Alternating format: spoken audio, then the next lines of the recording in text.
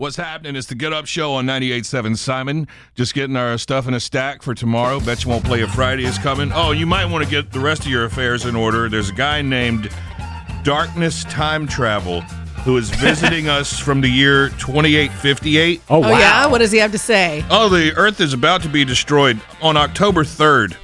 Of this year? Yeah, we've become too advanced for the aliens' liking. And the aliens, known as the Distance, are going to be coming October 3rd to destroy the Earth because we've just gotten too dang smart. All right, well, there's one flaw with that. Sir, where did you come from then?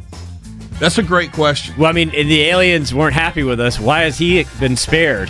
He said that when the Distance first owned Earth, they're coming back to take it back. When they first owned Earth, they installed the pyramids as a mark of their ownership, which they do on every planet with life. Oh, okay. And he says, you need to get ready. But he doesn't say what we need to do to save all our lives.